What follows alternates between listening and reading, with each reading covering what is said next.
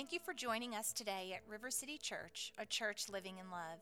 If you have a prayer need, would like to speak to a pastor, or have questions about today's message, please email us at info@rivercitysmyrna.com.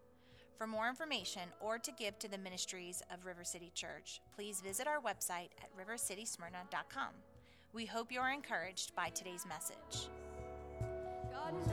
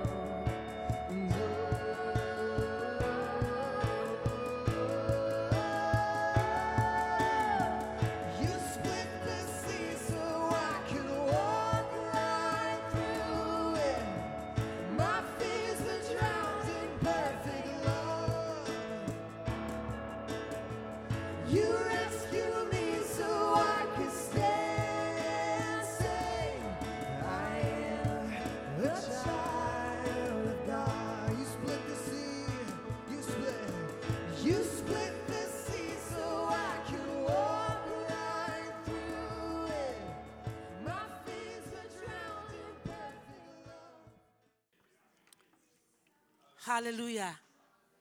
Welcome, welcome. We're going to do Psalm 22. Hallelujah. From you comes my praise in the great congregation. My vows I will perform before those who fear him. The afflicted shall eat and be satisfied. Those who seek him shall praise the Lord. May your heart live forever. All the ends of the earth shall remember and turn to the Lord, and all the families of the nations shall worship before you. For kingship belongs to the Lord, and he rules over the nations. All the prosperous of the earth eat and worship. Before him shall bow all who go down to the dust, even the one who could not keep himself alive. Posterity shall serve him. It shall be told of the Lord. It shall be told of the Lord to the coming generation. They shall come and proclaim his righteousness to a people yet unborn, that he has done it. Hallelujah. He's awesome. Hallelujah. He's the Lord of lords. He's the Ancient of Days. He's the Alpha and the Omega, the first and the last. He's the reason for my living. He's the reason for your living. And in him we live and move and have our being. Father, we acknowledge your presence here. Surely we can't do without you. We need you. You are the very breath we take in. Your name is breath. Hallelujah. We breathe you in this morning. Have your way with us. Have your way in us. We thank you that when you come, it all goes well. And you are here. We welcome you. We praise you, Jesus. Hallelujah. Thank you, Jesus. Amen. Just kind of stay in the same posture that we're in right now. And let's just let the body of Christ and God's people and his children, the family of God, express to him our thankfulness for how good he is. I just verbally say, Father, that there's not a better Father walking around this planet. I just verbally say that there's literally no other presence I want to be in than yours. I've tasted other things that have tasted good for a season, but nothing is sustaining. Nothing is lasting. You are forever. So whether we're in pain or in celebration today, you are good. No matter the mountain that we're on, the river we're in, the valley we're in, you are good. That will be forever. We thank you, God. We thank you, Father, for the good times. We thank you for the trials that give us benefits and lessons that we would never get outside of those. We don't run from pain, God. We run to you. And we're thankful as a body of Christ we can lean into you at every moment, and we can lean into each other. Thank you for my brothers and sisters in this room. Thank you that we are your people, that we are blessed, we are favored, we are your children, we are loved. In Jesus' name, amen. Well, I joked that they should have let me preach first and then done it, but we'll see how it goes. All right, well, thank you for doing that. Really does mean a lot. And I felt called to ministry and church planning, and you'll hear a little bit about it in my story today, but many years ago, and the entry route was to just start serving as much as I could.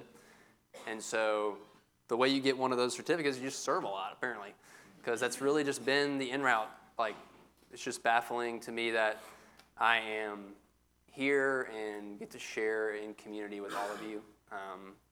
I'm really thankful to be a part of a church that will, like, you guys have seen my lack and my insecurities and my inabilities so many times, and you've still loved me through it. And so I'm just so thankful to be a part of a church where you can be yourself and you don't have to perform. And you guys have seen the real me, I think, over the last 4 years. And so you just need to know that if you're looking for a place where you can be at home and be yourself, then this is a place for that. Are you guys all texting me at the same time? Because my phone is going nuts. So I'm going to pray just to start off, and then we're going to jump in. So Jesus, thank you for your word. Thank you that it lights our path.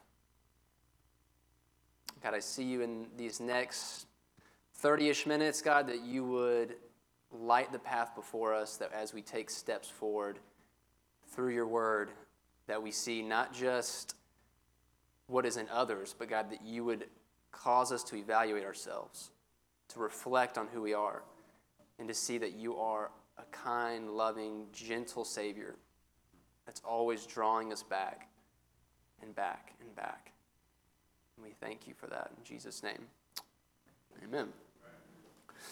So, we have been talking about the table. This has been language that we've been using a lot over the last 6 months or so. And so if you've been here, you're probably like, man, they really beat this dead horse. But the table has become this way that we can use some common language to talk through community and our relationships with one another, our relationships with God. We use, like Josh said, Henry Nouwen's book, Life of the Beloved, and it talks about being chosen, blessed, broken, and given for one another. And it's been a verse, specifically, like Josh mentioned, where next week we'll actually preach this verse on the day that's our birthday and we're dedicating the church, which is just baffling because this is the verse that we felt like this year we were supposed to focus on this verse. And we've been in Mark for 1.5 years, and it falls on this day. It's really strange.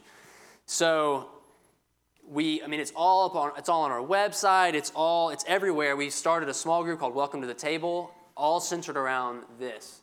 And so the table is this language, and the verse today, or the passage today, is about the preparation of the table. It's about the preparation of the Passover.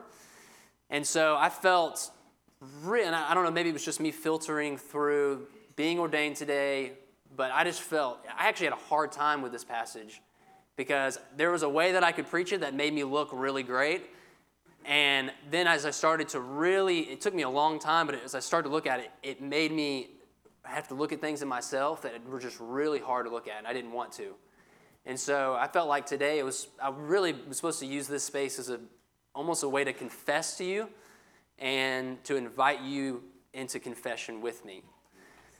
So we're going to jump in to this passage and just know that God is drawing all of us to this table. And this is it's a beautiful place because for God, what it is where we gather together. But the unique thing is that Jesus sits at this table with us. There's plenty of tables in our lives. Like we have tables at work, in our families, in our friends. And they're communities, but they're not God's table. I've experienced God's table in those settings before, where I've invited Jesus in, and there's been other believers there, and I've grown in spiritual formation.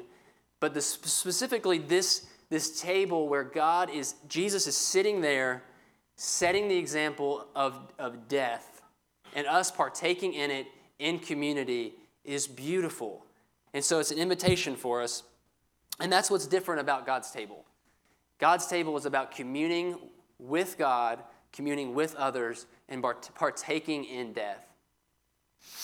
So we've been in Mark 14. Josh started last week, and he preached on the passage about Mary of Bethany and how she broke a bottle of perfume that would have cost upwards of $50,000 of what today's money would be, and broke it on top of Jesus. And the disciples are baffled that she would do such a abysmal act, that she would worship him in this way when she could have just sold that and given it to the poor. What we find is that person, we actually see it in John, that person that was really accusing Mary is Judas. Judas is the one. Judas actually carried the money bag, and he would pilfer from it. And so what Mark does is he sandwiches up this beautiful picture of submission and selflessness in Mary, and then immediately starts talking about Judas. And it's this great, beautiful act of love faced with this beautiful, or not so beautiful, act of treachery. And it's just the beauty and the ugliness. And so, and what's baffling is the person who sits at the table is Judas. Right? Mary's not even actually at the table at the Last Supper, it's Judas. Right? And so we have to really be aware of where are we when we sit at this table. And I think that as we have to actually begin to look at it is, you may not be the person in the story that you think you are. Because when I looked at it, I thought, man, I've got to be Mary, right? Like, you know, especially now I have a certificate. I've got to be the one. I've got to have it together, right? That's not the case. It's not the case when we look deep within us, we see the treachery of our own souls, the ugliness of what we would do to betray. And so Mark has been, all throughout chapter 14, he uses preparation as this tool to kind of to move towards the death of Jesus. He uses it in Mary. She takes it and he says that she pours this oil on him to prepare him for burial. And then you see it in Judas. He goes to the officials and talks to them and is preparing for a betrayal. And then you see the disciples in this passage today preparing a Passover meal. You see Jesus preparing the disciples for what to do after his death in the Last Supper. And then at the end of this chapter, you see Jesus go to the Garden of Gethsemane. He begins to prepare himself for what it's going to take to touch the cross. And so it's this constant preparation, and then Jesus invites us into that preparation. He invites us into the preparation, and so what we have is, with this picture of Mary at the beginning of Mark, and then Judas, we see great submission, and then we see Judas, and we see great ambition. I will do whatever it takes. And I think that oftentimes, and I want to look at the motivation of Judas today and figure out why did he do what he did. And I think that what you'll see is, I might have done the same thing. And I've wept over this message thinking about this, because I think I might have done the same thing he did. And I think a lot of us probably would. So, our submission gets us to this table, and our ambition will cause us to leave it. And Jesus is always drawing us back. Over and over again, he draws us to this table in community, in relationship, and we betray him, and he draws us back in to the table again. So if you'll pull up Mark 14, let's dive in.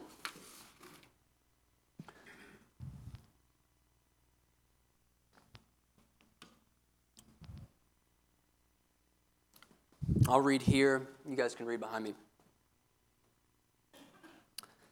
We'll start in verse 10. Then Judas Iscariot, one of the 12, went to the chief priests to hand him over to them. And when they heard this, they were glad and promised to give him silver. So he started looking for a good opportunity to betray him. Pause. During the Passover, the officials wouldn't have taken and arrested Jesus during the Passover because they were afraid that the people would riot against them. So this is not a good time in the story for Jews for them to arrest Jesus. But they actually get an opportunity when Judas approaches them and says, hey, I'll give him to you. And so they're like, okay, we should take the opportunity we have now. And so really the timing of Jesus being crucified at the Passover is really, really unique. Verse 12. On the first day of unleavened bread, when they sacrificed the Passover lamb, his disciples asked him, where do you want us to go and prepare the Passover so you may eat it? So he sent 2 of his disciples and told them, go into the city, and a man carrying a water jug will meet you. Follow him. Wherever he enters, tell the owner of the house, the teacher says, where is the guest room for me to eat the Passover with my disciples? He will show you a large room upstairs, furnished and ready. Make the preparations for us there. So the disciples went out. They entered the city and found it just as he had told them, and they prepared the Passover. He changes gears a little bit. He's going to talk, now they're sitting at the Passover meal. Verse 17, when evening came, he arrived with the 12. And while they were reclining and eating, Jesus said, I assure you, one of you will betray me, one who is eating with me. They began to be distressed and to say to him one by one, surely not I. And he said to them, it is one of the 12, the one who is dipping bread with me in the bowl. For the Son of Man will go just as it is written about him. But woe to that man by whom the Son of Man is betrayed. It would have been better for that man if he had not been born. God, thank you for your word. It is a light to our feet. Guide us as we go. Guide us as we travel. Thank you. Thank you for your kindness that always leads us to repentance. And as I confess, as we confess together, may we feel your kindness. May it be palpable. May we taste it, hear it, sense it in the room as we preach in Jesus' name. Amen. So, first we have to talk about the Passover a little bit. So, the Passover is also called the Feast of Unleavened Bread. This would have been a week-long feast during the same time every year, right? We see it in Exodus 12. There's a story where God is going to kill the firstborn of every person in Egypt, every family. And so in order to liberate an afflicted, oppressed people group. And so God is going to do this thing, and he says, you need to sacrifice a lamb and put the blood over the doorpost. And when the angel of death comes, it's going to pass over, and it will not harm your families.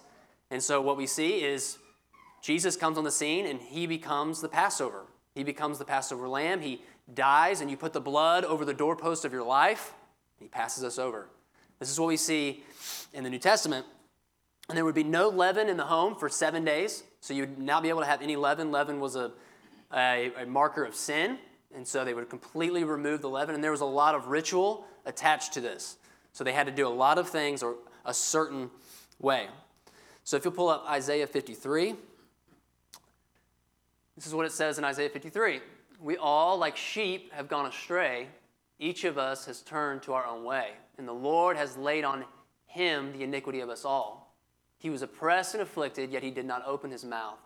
He was led like a lamb to be slaughtered, and as a sheep before its shears, it is silent. So he did not open his mouth. Pull up 1 Corinthians. Your boasting is not good. Don't you know that a little yeast leavens the whole batch of dough? Get rid of the old yeast so that you may be a new unleavened batch, as you really are. For Christ, our Passover lamb, has been sacrificed. So Jesus Jesus essentially pictures himself as the Passover. And so he's going to reframe the way that this meal is what it's even about. So this meal was just a memory of something old, but now it has something that has some meat to it. It has something that has some substance. And so he centers this whole meal around sacrifice. And so this whole meal is about death. It's about submission now, which is very different from what it used to be. It used to be a celebration of being liberated, and now he's centering it around, these are my elements, blood and flesh, and I want you to eat it. It's bread and it's wine. I want you to partake in this death with me. So I am going to die, and you are going to die with me. So, if you want to sit at this table, you have to become familiar with the taste of sacrifice. This table is about tasting sacrifice over and over again. It's about tasting submission over and over again. If we can't become familiar with sacrifice, we don't have a seat at the table. It's the only requirement to sit at this table is submitting to Jesus' agenda, which is what Judas isn't willing to do. See, getting to the table involves us. And I think it's interesting, we look at this passage, that Jesus, we find out that it's Peter and John are the two disciples in a different gospel that he commissions to go out and prepare this meal. And I love what he gives them. He just gives them a little bit of information. I want you to go into a city. You're going to see a guy there. He's going to carry a jug of water. And you just kind of go, and then he's going to tell you where to go. It's just very mysterious. It almost kind of feels like an Amazing Race to me. It's like, and especially they would have been in Bethany, which is a couple miles from Jerusalem. The Passover has to happen in Jerusalem. So essentially saying, go to one of the largest cities in the area and just search for a guy holding a jug of water. It doesn't feel like that? And it's two of them, which is Amazing Race too, I'm saying. And so he's just I can just picture Peter and John like, oh, maybe that's not water, that's wine. Maybe that guy. And they would have known who it was because customarily the women would have carried the jug of water, not the men. So seeing it, they probably would have known who it was.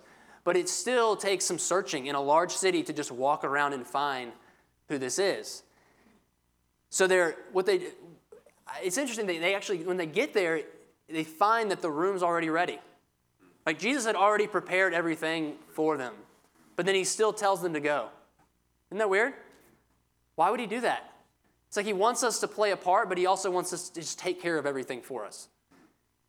It's so beautiful how he does. I think about this space location search with us. Like he's already provided. He already had that for us. Right? We've been praying about this for a year, searching, like, God, what are you going to do? I don't know. All we have is these little things, like, okay, how about you just pray about like who you are? How about you just try to find relationship, find community, and then we just continue to take these little steps. And what we end up doing is we just find these men with water jugs over and over again. They're these signposts that tell us, okay, this is the next thing. It feels right. This is the story of walking in calling, is that you don't always know where exactly you're going, but you know a little bit. And if you know a little bit, you know what to look for. And it can take years just waiting. It can take years where you just search and walk around the city looking for the man with the water jug. We're all searching for it. We're all searching for it. And then you find it, and it's just like he said. Just like he said. And then he says, prepare the meal. Prepare the meal. And then you sit before him, and then this is the hardest part. You sit before him and you realize the treachery is in me. I'm guilty of something here. I know that I am. And he goes around the table over and over again, and they all say, surely not I. Surely not I. Surely not I. He gives us 4 tools here in this passage. The first one is to listen. Listen to his instructions. The first step, some of the Gospels have the disciples saying something first. Some of the Gospels have Jesus saying something first. We don't know how the interaction went. But it takes a step of saying, I'm going to listen to what Jesus says in this moment.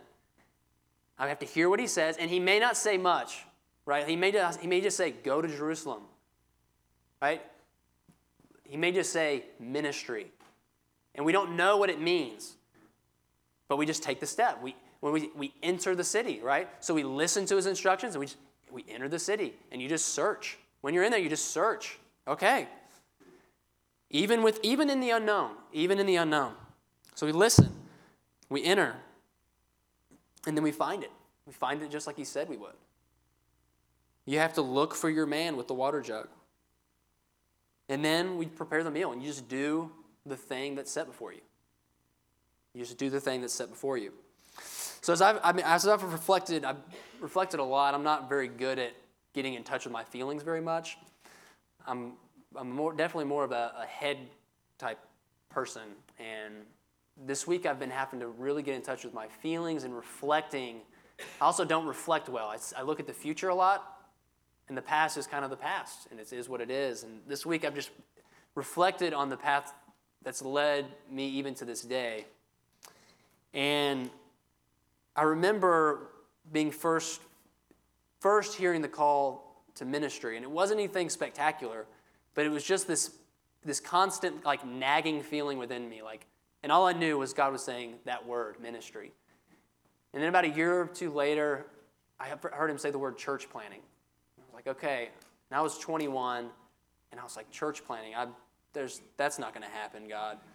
And I don't have a gregarious personality. I'm not the church planter that many books would tell you need to be.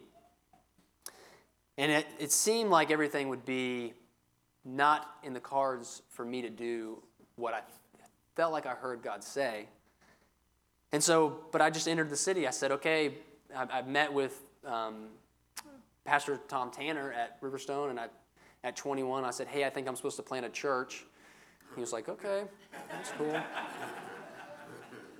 And there's so much kindness in him. Honestly, I hope that I can have the same response when somebody comes to me like that one day. And I remember him saying, okay, awesome. Why don't you pray about it, you know? It's like, why don't you pray about that? It's like the Christian way to say no, right? Okay. Pray about that. So, it'll at least give you a couple more years, right? You still been praying? Yeah, I'm praying. So but he saw something in me that I didn't even see in myself. He eventually invited me to be a part of a church planting small group, which is where I'm with other church planters, where I met Josh. And I was like 15 years younger than anybody in there. It was awkward. I was like, why am I even here? All I had was words that God had told me. And I was just searching. And so he said, okay, how about you just start serving in some ministries that you feel like God's leading you into? And I said, okay. So I started, and I for some reason I was brought to the verse in 1 Kings about Elisha and Elijah. And it says that Elisha ministered to Elijah. So okay, and the actual word minister means serve. And so Elisha just served Elijah. So I'll just do that. I just found people at Riverstone. A couple specific people, and I said, I'm going to serve this person. I did that for years, just entering into the cities. Okay, I'm just going to do this. And then me and my wife were looking for a house, and as we were praying in the process of church planning, even though we weren't going to, all we could hear is South Cobb. We're like, okay. There was no churches in South Cobb. We felt really both strongly convicted that South Cobb was the place.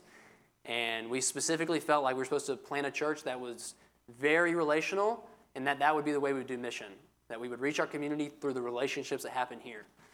And so I meet Josh and Sarah in this small group, and they literally tell us the vision of their church. It's the exact thing that we felt like God was saying.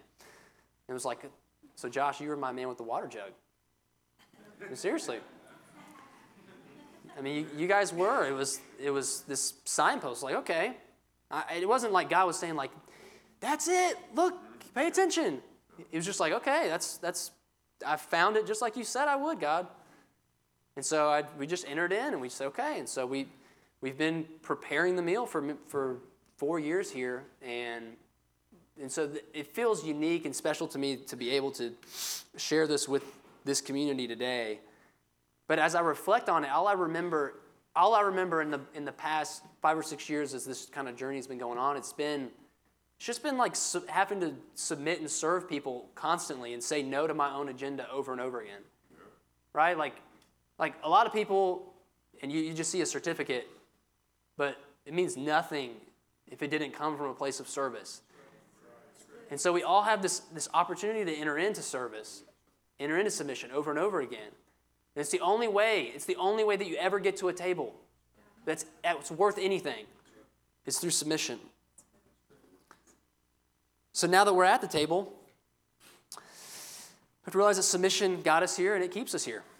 And I want to look at Judas for a minute, and Judas gets a pretty bad rap, to be honest. I've never met someone named Judas, right? Like, think about it. There's like some names that like just can't be redeemed, right? Like, you're not going to name your kid Hitler or Mussolini, Stalin. Like, I've never met a Jezebel. Judas is one of those names you're like, don't do that one. Like, we'll go Jude, we'll go Judah. Don't do Judas, right?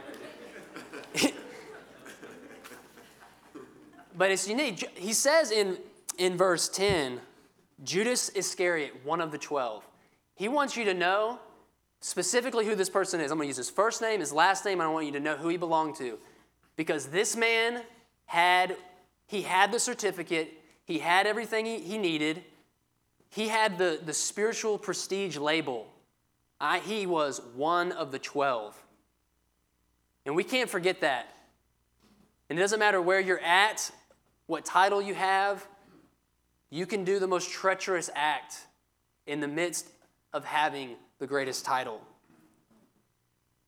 So Judas, and if you think back, I mean, it says in the beginning of the Gospels that Jesus chose Judas. He was chosen. He was chosen as one of the 12. He's listed. I mean, many of you are here because you were chosen, right? You were chosen. Maybe you've been walking with Jesus for 3 years. But where does the story end? For Judas, it ends in treachery, but it could have ended a different way. And so it started with submission for him. And if you'll pull up Psalm 41, we'll look at this, Bill. So it says in Psalm 41, even my close friend, someone I trusted, one who shared my bread, has turned against me. So this is a prophecy that was spoken about Judas. And you better believe that Jesus, when he chose him, knew this verse. You have to believe that this would have rang in his ears for 3 years. Walking alongside him, sharing life and meals with this man over and over again, knowing that this would happen. There is so much patience in Jesus. Like, the last 5 or 6 years, I've had to confront my own ambition over and over again. And I've felt the temptation to treachery over and over again. But I just see Jesus constantly waiting, like, just looking at me. And I'm like, oh, surely not I. Surely it's not me. And this would have rung in his ears for 3 years. And so what would have motivated Judas to do this? There's a few ideas out there of why Judas would have done this. First off, it would have been greed. We already know he carried the money bag and pilfered from it, so he was obviously willing to cross that line. So possibly, it doesn't seem like a very good route, though. If you want to make bank, I'm probably not hanging out with Jesus, just be honest. It said that he didn't have a place to lay his head most nights. Like, this isn't the path that you probably would have found about 6 months in. Okay, I'm not making any money on this. I don't know if it was necessarily greed. I mean, he only makes 30 pieces of silver for him. I don't really think that the motivation was money. Could have also been jealousy. Some people think that he was specifically jealous of John. John is seen laying his head on Jesus' chest, being his most beloved disciple. Maybe he saw John get something that I want. And maybe he did it out of a desire to fight up against John. It doesn't seem like a good enough reason, though. Another reason, maybe he was jealous of Jesus. Maybe Jesus was getting all the attention, all the fame, and he wanted it. And so maybe he wanted to put him to death to get rid of him so that he could have his place. I think the more likely reason, though, is probably surprising, is that Judas may have not even wanted Jesus dead at all. Maybe, we knew that Judas was a nationalist. He was a person that really believed that Israel had the answers. And he really would have believed in a conquering Messiah, one that would come and take control of everything and establish Israel as the dominant power. And so what he keeps finding, and as we start to move towards the end of the story, he's starting to see, this isn't going the direction I wanted it to. I wanted him to conquer, and he keeps talking about death. He rides on a donkey a few days ago, and I want him to ride on a horse.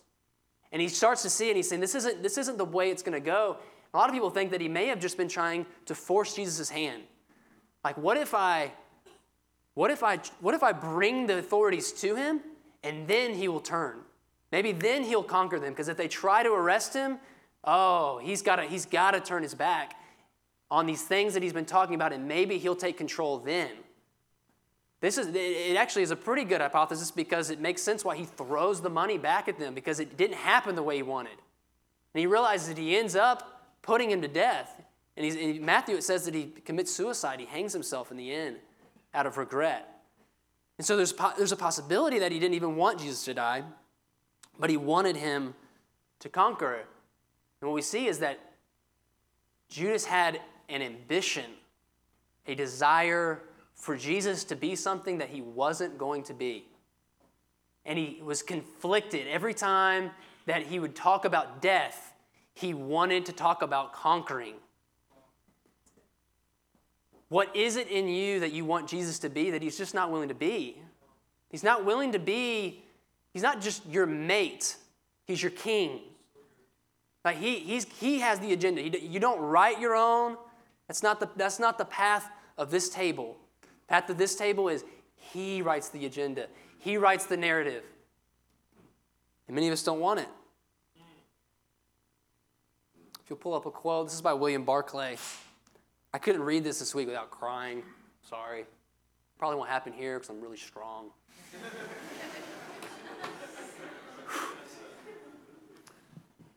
It says we shudder at Judas. But let us think again. Covetousness, jealousy, ambition, the dominant desire to have our own way of things. Are we so very different? These are the things which made Judas betray Jesus. And these are the things which still make men betray him. So, as I put myself in this story, I'm not Mary, I'm not Peter, I'm not John, I'm Judas. I do this every day. Right? Like, I'm going to be honest, like, part of it, the reason I'm in ministry is because I wanted to do something worthwhile. I had my own ambition. It's interesting how God's calling always intermingles with our flesh. And we're like, okay, I know I hear you saying that, but this is the 3 years for Judas. He's like, I've been called, but I'm kind of intermingling what my own agenda in with this a little bit. This is my whole calling to ministry. I know what it feels like to want my own way, to stand in front of people and talk and look polished and have a certificate and be something special. All the while, the path of the table is death. It's me dying to my own way. And I just pictured this image at the table. They're all sitting there, and it's like Jesus for 3 years. He's giving him every opportunity. He literally gives him the money bag. Every opportunity to turn away. Please don't do this, Judas. Please don't do it. over and over again. How many opportunities have you had? How many opportunities does it take? Please don't do it. Please don't do it. He gives him at the very last moment. It's like he's waiting, and he goes around the table to each one. Surely not I. Surely not I. Please. And he's just waiting, every person, and I can picture him looking at Judas and saying, please, please confess it. Please give it over. This is your chance. And he denies it. Surely not I. We have an opportunity. He gives us every chance. Sometimes it can be too late. It's not too late today.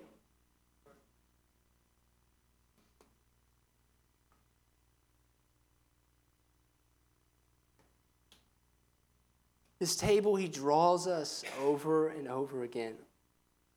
He called Judas. He's called many of you. And he's calling you over and over again to come back. And just because you get to the table doesn't mean, just because you're one of the 12, just because you have some label, doesn't mean that you have anything that can't be hidden from him. And he sees it all. Know that you serve the omnipotent one, the one who sees your heart, who knew Judas when the moment he called him. He knows the things in us, the ambitions and the desires that sit at the surface that we don't want anybody else to see. He knows those things. It's not something to be afraid of, because I think if Judas admits it in this moment and says, I'm sorry, I should never have done it. Oh, I think I see him. I think their last kiss ends much differently. Instead, it ends in a garden. And Jesus arrested. So submission is what gets us to the table. It's what keeps us here. The worship team wants to come up, and the prayer teams will close.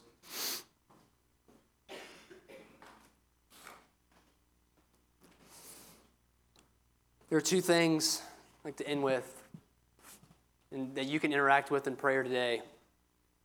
First off, today is a day for you to have the opportunity to confess your Judas. Reveal the thing in you that you have been saying for so long, surely not I. It's the opportunity to put it out on the table. It happens in community.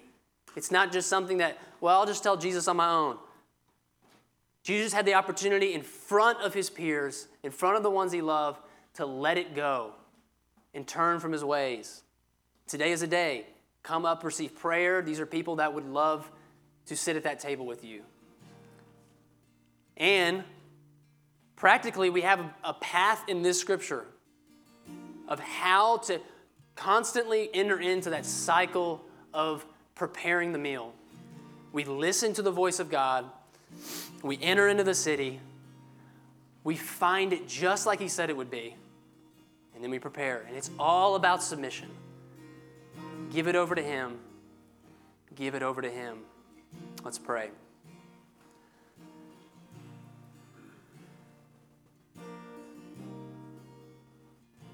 In your mind's eye right now, I just want you to imagine this story. I want you to imagine the calling of Judas. The day when he threw aside his net or whatever he had to follow. He gave up everything to follow Jesus. For 3 years he served him. He tried his best. He put his best foot forward over and over again. I want you to see Jesus all over and over again. I love you, Judas. I love you, Judas. You're my friend. Don't do this. Don't do this. But in your mind's eye, what if the story was written differently? What if he gave it back? What if he said, no, I won't stand for this. I want to submit to whatever you want, Jesus. I want to die with you. God, today we have an invitation to be with you at this table. You want us. You want us. Thank you for your kindness and your gentleness. Thank you that you have tenderly loved us and drawn us over and over again. Thank you that today you don't stand in judgment against us, but you see us and you see your beloved. You see us like we are sitting like a bride at the end of an altar. You are my beloved, and I'm pleased with you today. So we come to you and say, I want your love now. I'm going to put aside my own agenda, my ambitions, and I want you. You are my path. You are my way forward. And I will sit with you at this table all the days of my life. In Jesus' name, amen. Forgive us for going long, but I do feel like this is important in our season. But Pastor Mark is going to come up and just speak a word over. He spoke the most significant thing over us in this journey by far. There's some seconds and thirds, but by far the most important thing has been spoken to us is that Jesus is going to turn our community into a radical community that has a revival of, you said, contemplative life and hospitality. So we would be a radical community of hospitality. That makes me happier than anything in the world. So I'm going to let him pray over us and speak over us, and then you guys are free to go. Amen. First of all, thanks, Jordan. What a powerful word. Appreciate it. Really ministered to me. When Josh had mentioned to me in a text that he wanted me to just give you what I felt like the Lord's giving me and then pray over you. So this morning as I was praying for you, I asked the Lord for a word, and what I saw was like this small sacred fire that you folks were guarding, not guarding in a bad way, trying to keep it from people, but guarding with your own hearts to come and to receive what God is doing. But then he showed me this wind that comes in, and the fire begins to flame up. And in that moment, I began to see the most important thing you guys do is to feed the fire so that it continues to flame up and even begins to spread. And I was asking the Lord, well, what do they feed it with? Which really relates to what Jordan was sharing today. I felt like he said two things. Self-giving love to Jesus that results in full surrender, continuing to surrender to Him, giving yourself fully to Him. That's what Jordan was pushing into today. Whatever's in your life, just keep coming to Him. He wants to fully redeem us. But the other thing is self-giving love for others in service and sacrifice. And as a community, as you're giving yourself into these areas, as the Spirit brings that flame to an even greater intensity, I think you would see it even build and spread. So, Lord, I bless this community today. Lord, I thank you for the sacred flame that's in this community, of your presence, of your nature, of your power. And Lord, we pray now for a great move of your Spirit's wind across this community. Lord, that would bring that flame to an even greater intensity, even at a level of awakening, Lord. An intensity of awakening for the community as well as for the community around River City, Lord. And I ask, Lord, you continue to move in this to be these people, Lord, to be a people of self-giving love to you, Jesus, self-giving surrender, obedience, but also, Lord, a self-giving love for the people around them, for the community, Lord. giving in service, giving in sacrifice, Lord. I pray you continue to move in them. We thank you, Lord, that even now you're positioning them for the days that are ahead with this new addition that they're bringing into their life. Lord, I pray that you continue to lead them, continue to minister in them. And we pray, Lord, that the fire of your presence, of your power, of your nature would flame up in a fuller and greater way in the days ahead that would even shake this community. We love you, Jesus. We love you and we honor you today. And I pray your greatest blessings upon this people in your holy name. Amen. God, I pray that you'd go with us and before us and guide us this week. In Jesus' name we pray. Amen. Thank you, guys. Thank you again for joining us today, and please visit our website at rivercitysmyrna.com.